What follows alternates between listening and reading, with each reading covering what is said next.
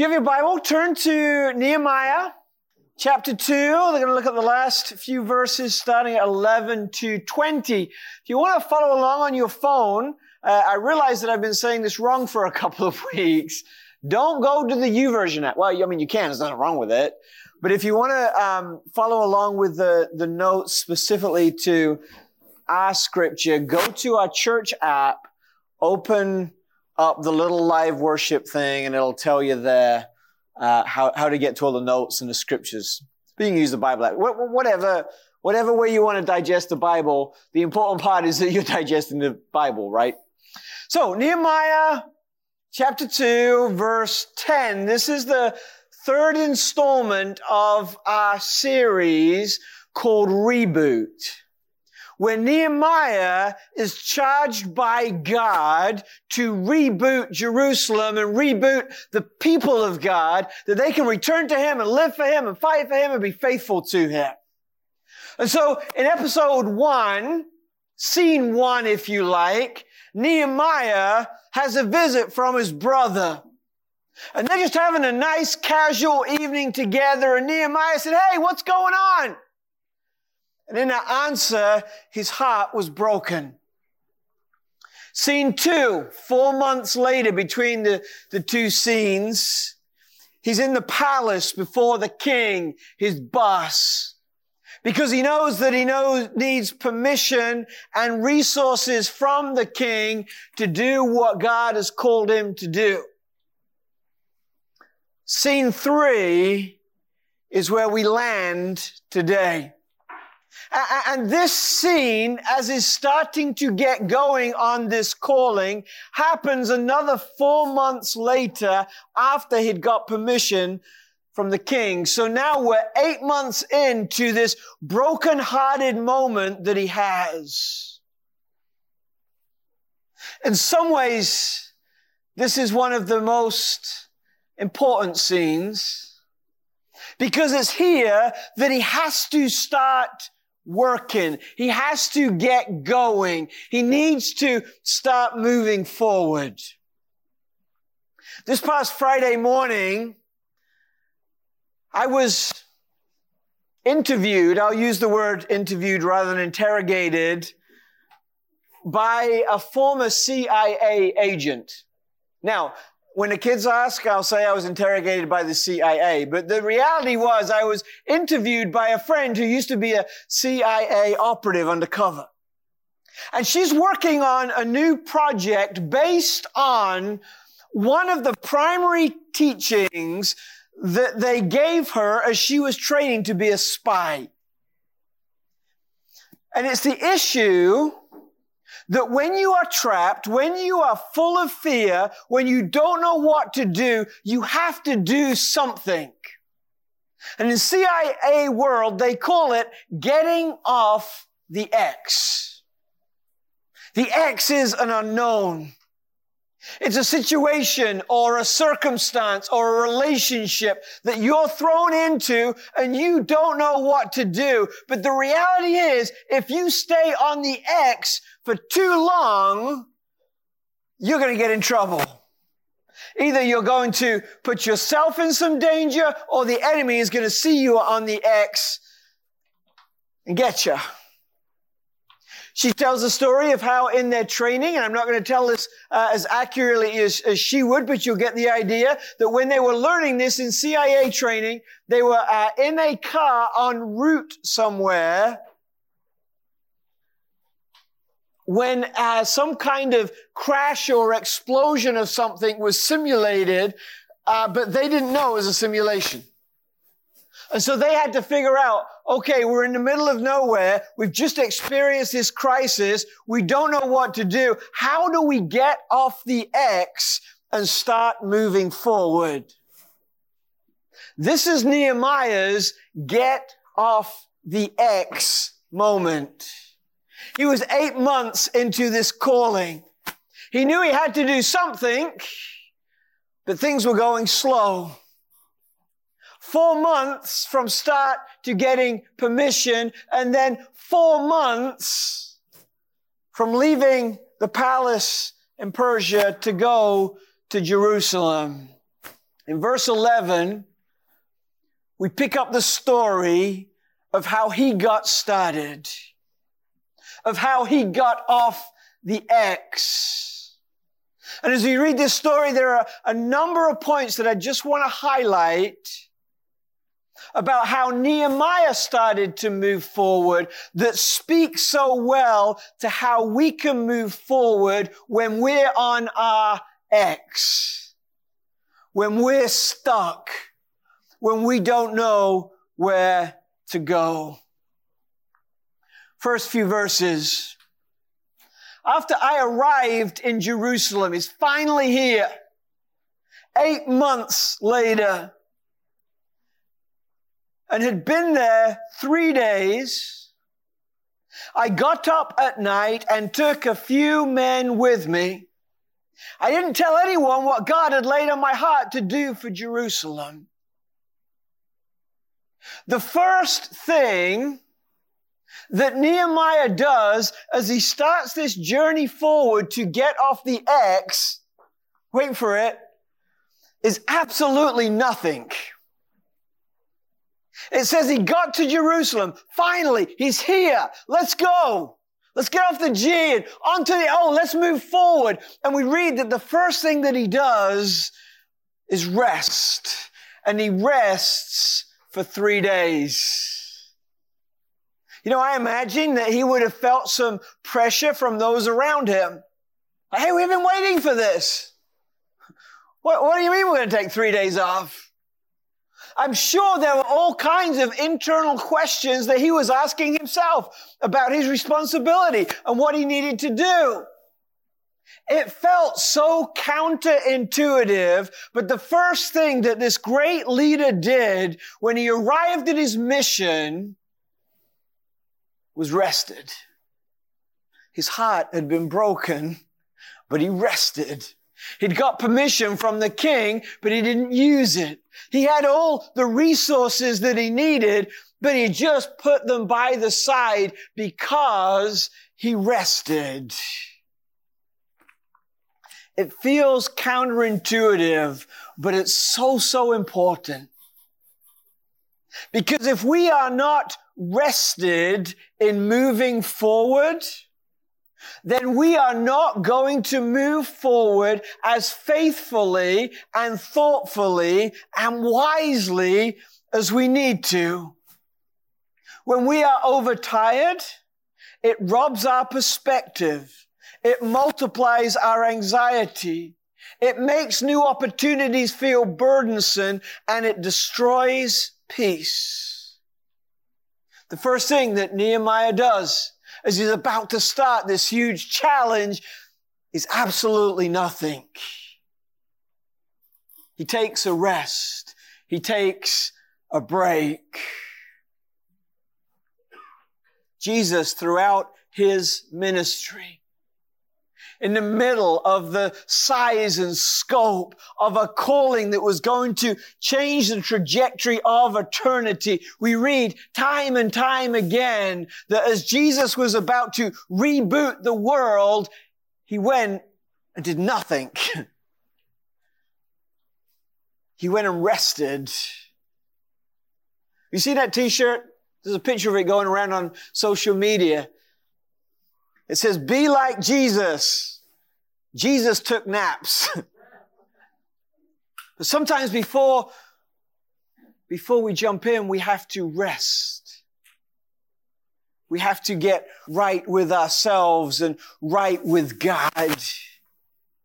I mean, honestly, this could be a 2-hour message in itself, right? Because we are not very good at resting. But it's when we rest that we can hear from God and we can replenish God's resources that we need to do God's bidding. The first thing he does is rest for 3 days. Verse 12, I get up at night, very early in the morning, and I took a few men with me. I didn't tell anyone what God had laid on my heart to do for Jerusalem, and the only animal I took was the one that I was riding. I went out at night through the valley gate toward the serpent's well and the dung gate.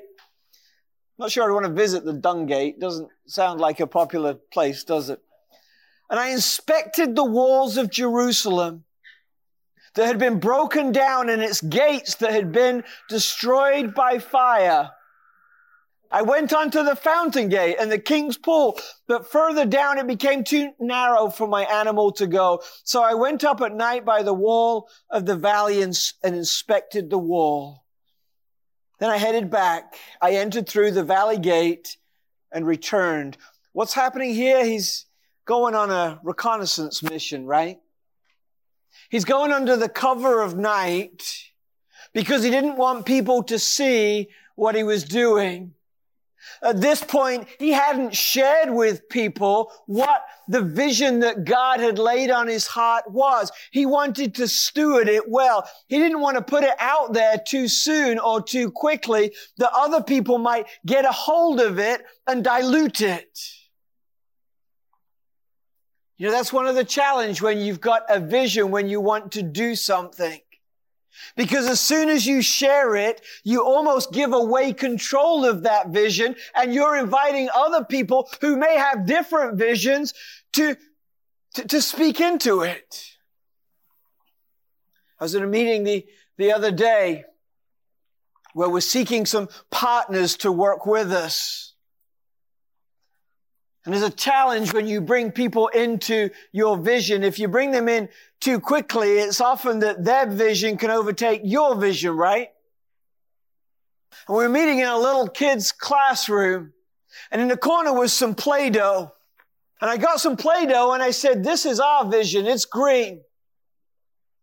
But this is their vision, it's blue. And if they merge their vision with our vision, it changes the color of our vision. Let's make sure we're crystal clear on who we want to be before we invite others to it. That's why Nehemiah didn't tell anyone. That's why he went out at night. Because he wanted to protect his vision, not just from those who would own it with him, but also from the enemy.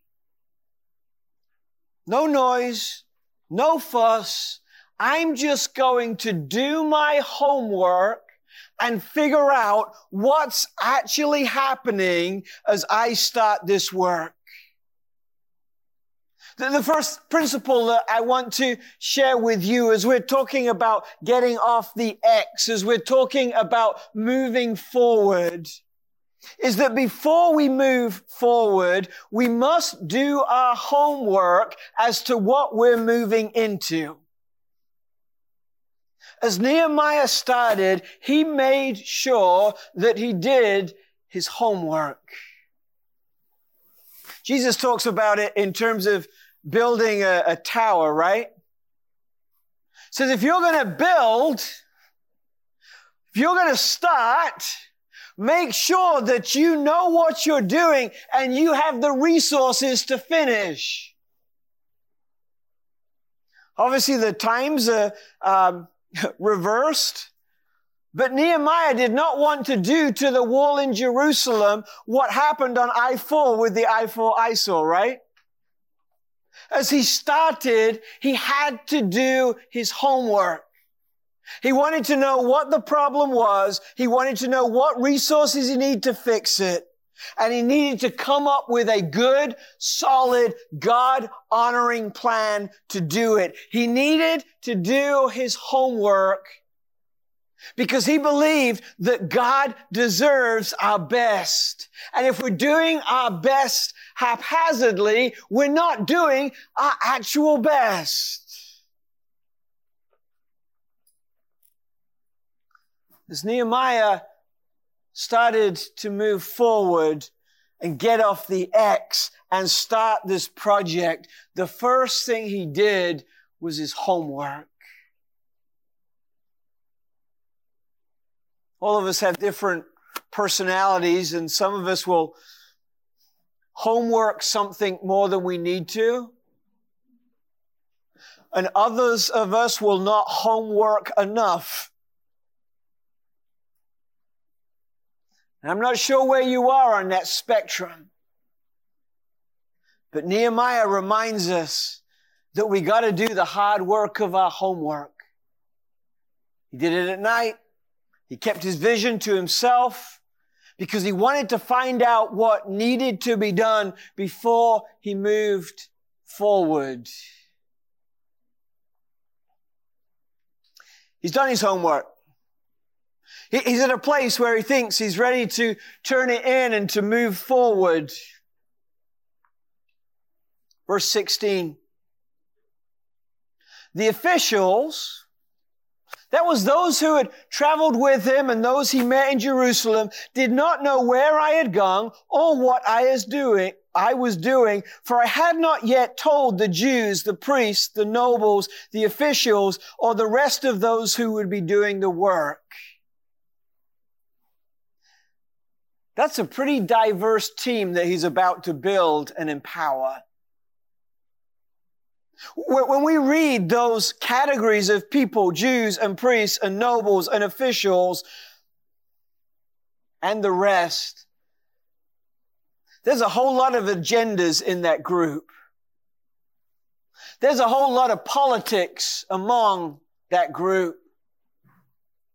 But he knows that if he's going to do what God has called him to do, he has to build a team. The first step to moving forward is that he does his homework. The first step towards us getting unstuck is that we say, what do I need to learn about where I need to go before I start going? The second step for him and to us is to say, who's going to go with me? Now again, initially, he keeps things to himself, but he knows he's not going to get where he needs to go on his own. God does nothing in isolation. There is no such thing as an isolated Christian. We need each other to grow and to serve and to mission. God does not call me, He calls us. God does not call you, He calls we. And so Nehemiah, have I said Jeremiah before today? Sometimes my brain gets confused like that. If I say Jeremiah, I actually mean Nehemiah. Would you just understand what I'm thinking, know what I'm saying? All right. Where was I? So he's got to build his team, right? And it's a very diverse team with lots of agendas and politics and all this kind of stuff. And so his big challenge right now as he moves forward, as he gets off his X, is to say, how can I get these folks on the same page? Verse 17. So I said to them, you see the trouble that we are in. Jerusalem lies in ruins, and its gates have been burned. You see the trouble we're in. Honestly, all of these different groups were struggling because of one thing. The city that they called home, that they needed to fulfill their mission, was in ruins. He was uniting them against something that they all agreed on. He doesn't start off by sharing this big, elaborate vision of what could be. He starts off by telling them what each of them in their own area knew, that the city is ruined, and that's not good news for us. The gates have been burned. That means we're vulnerable to attack.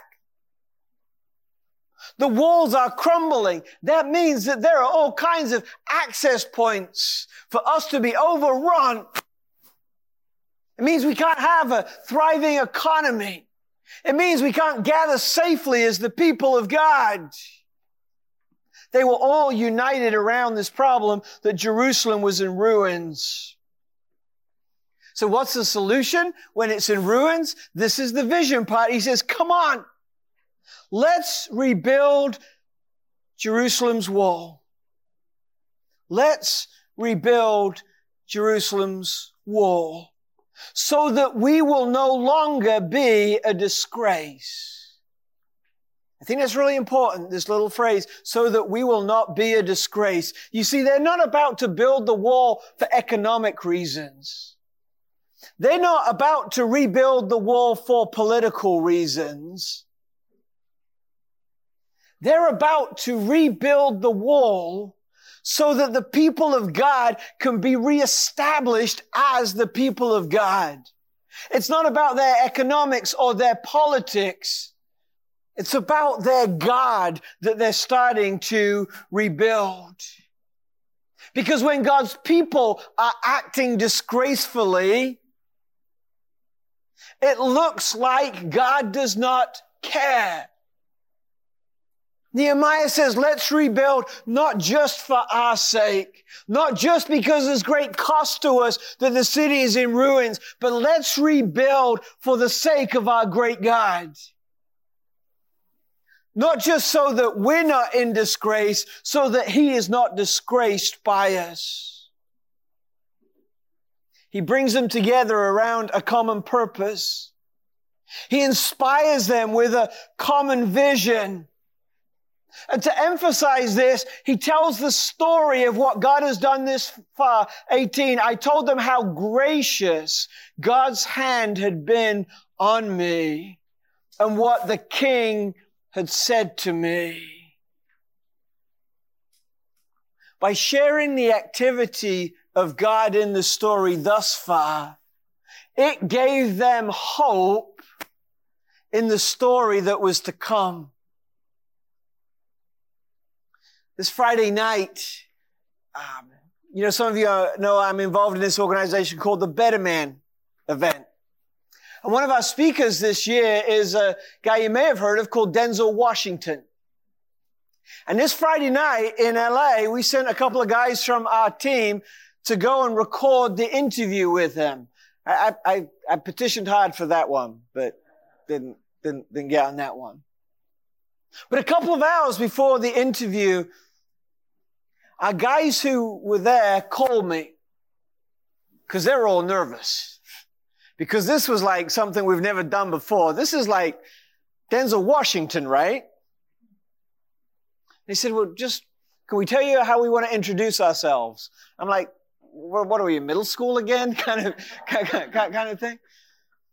And we have this conversation and we're all a little bit nervous. And I felt the anxiety too because it was a big deal for us. But as we were talking together, we realized and we acknowledged that we were only about to embark on this task because God had led us to this task. And if you're involved in a task that God has led you to, and you've seen His activity getting there, then it makes sense that we would trust God when we're there. Does that make sense? So Nehemiah, he does his homework, and then he builds his team. He unites his team around their common interest. He sets the vision. He talks about God's glory, but he says this is going to work because God is with us then. And God wouldn't have let then happen unless God was going to lead us through now and God was going to take us on to next. Does that make sense? He's sharing the testimony of God's work in His story. If we want to move forward, sometimes the only thing we have to do is look over our shoulder and see that God was with us then, that He started something that He wants to continue now, and that gives us courage to trust Him in the now. Does that make sense? Where has the activity of God been in your life? Will it be there in the future? We believe so, but we can't see it. Sometimes when we're stuck on our ex, we're so consumed in the moment that it's hard to believe that God is with us. So sometimes we have to look over our shoulder and say, hey, the God who does not change, who is the same yesterday, today, and forever, was with me yesterday, and that can give me great hope for today. It was that testimony They didn't just build this team. It was a testimony that empowered this team. And so he said, let's start rebuilding. Let's go. Let's get off the X. And their hands, we read, were strengthened by God to do this good work. Nehemiah has this challenge to get started. The first thing he does is his homework. The second thing he does is build the team. He does that in a very skillful way. And when he builds that team, something happens. The hands of that team were strengthened. There is a dynamic that comes into play where the whole is greater than the sum of its parts, right? Because of their teamwork, sure. But there's an extra strength that's given to them because God shows up in their team. It's a principle of the kingdom of God when we're building. When we do it together, God shows up. Jesus said, right, when 2 or 3 are gathered in my name, then I am there. As they're getting off the X, they do their homework. They build the team. Then some of us need to hear this because we're living there right now. They overcome the objections. Verse 19. It's 3 people now who are opposing what's going on. Previously, we read in verse 10 that there were just 2.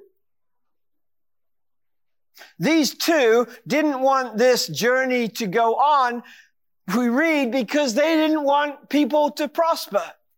They didn't want people to get better or to grow. They didn't want people to walk in the promises of God because it would hurt them personally. And this little opposition they'd shared initially is now growing and growing, and they're becoming more vocal. Verse 19, when Sanballat the Horite and Tobiah the Amorite official and Gershom the Arab heard about this, they mocked and despised us and said, what is this that you are doing? Are you rebelling against the king? Nehemiah is moving forward. He does his homework. He builds his team. But anybody who's done anything of any significance knows that there is always people who oppose what you are doing around you. And therefore, if we're going to move forward, not just do we need to do our homework, not just do we need to build the team, but we need to figure out how to overcome the opposition. Now, at this stage, the opposition is not physical. You could say that they're opposing them in a much worse way. They're using their words. They are mocking and they are despising us. They are speaking ill of us. They are laughing at us. They are provoking us. They are undermining us. That's the external stuff. But then he's got to realize and deal with the idea that someone despises him. You know, I'm a recovering people pleaser. And sometimes I'm not that recovered.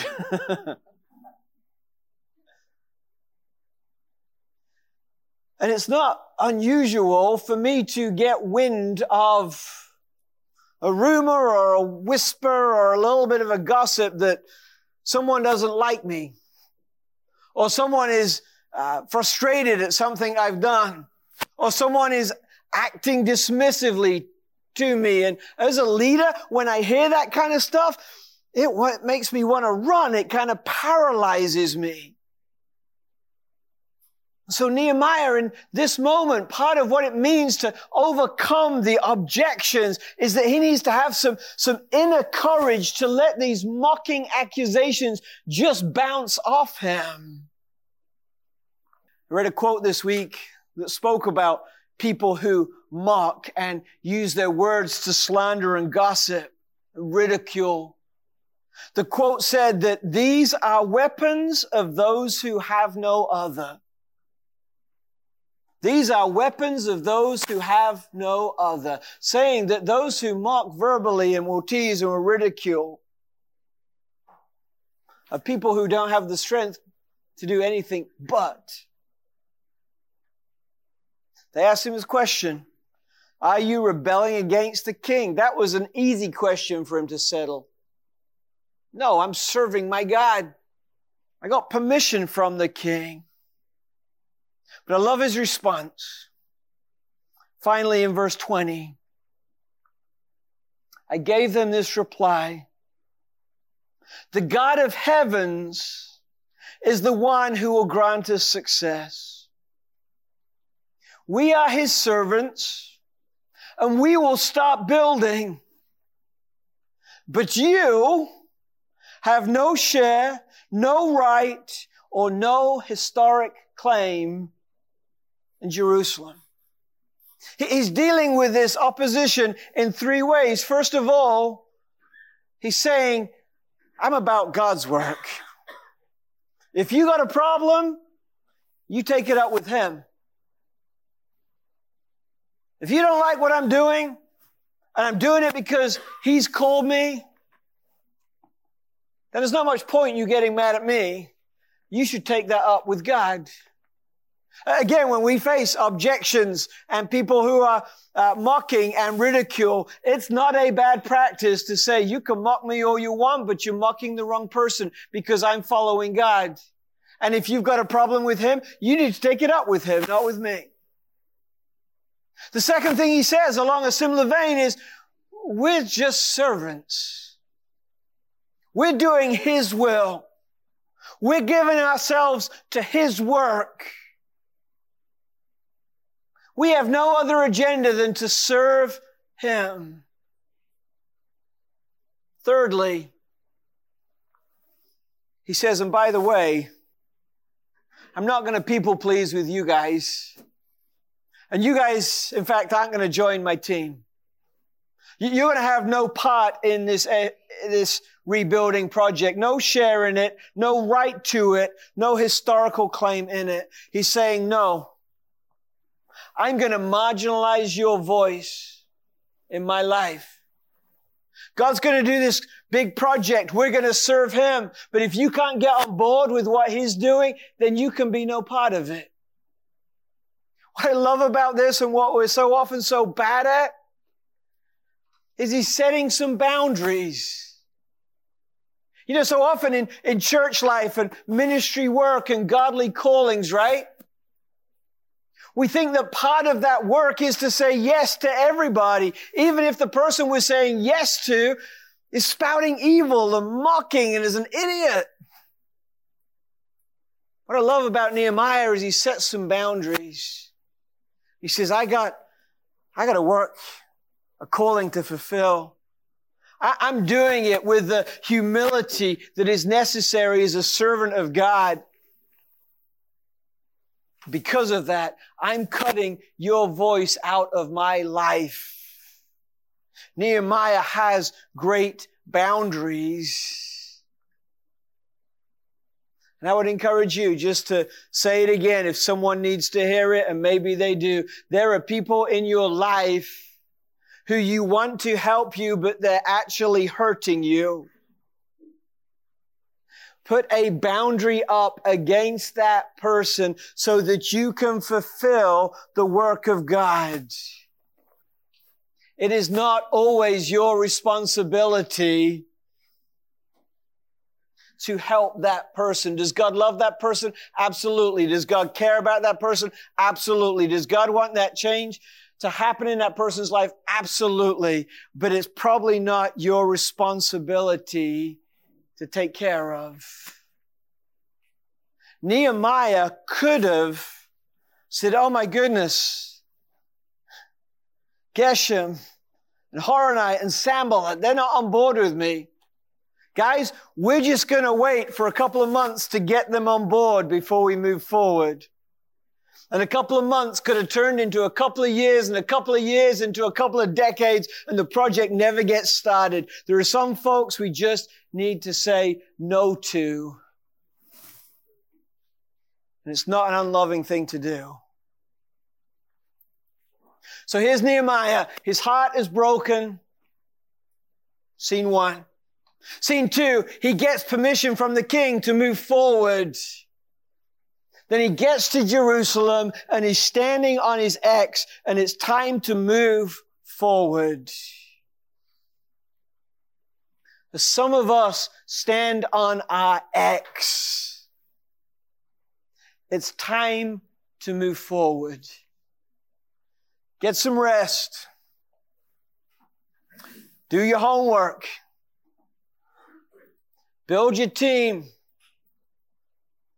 And overcome the opposition. Because if God has called you to something, we must give it our best efforts to move forward. Final story, Billy Graham. Many of you remember Billy Graham. I think it was in the 50s. He was approached by one of the major political parties to run for president. And Billy Graham thought to himself for a while, man, that would be pretty cool. Think of the influence that I could have. Think of the voice and the platform that I would have. Billy Graham went to his wife, Ruth, said, Ruth, let me run an idea by you. And she thought about it, the story goes, for a split second. And she said, Billy, I'm not sure that America is ready for a divorced president yet.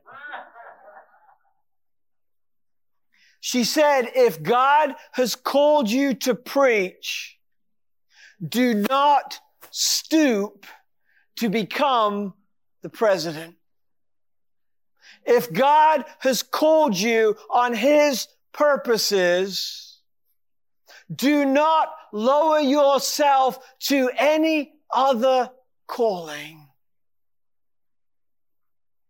God had a plan for Nehemiah, a plan to reboot. God has a plan for us to reboot and redeem this world. Let us be people who never settle for anything less or other than the perfect plans that God has for us.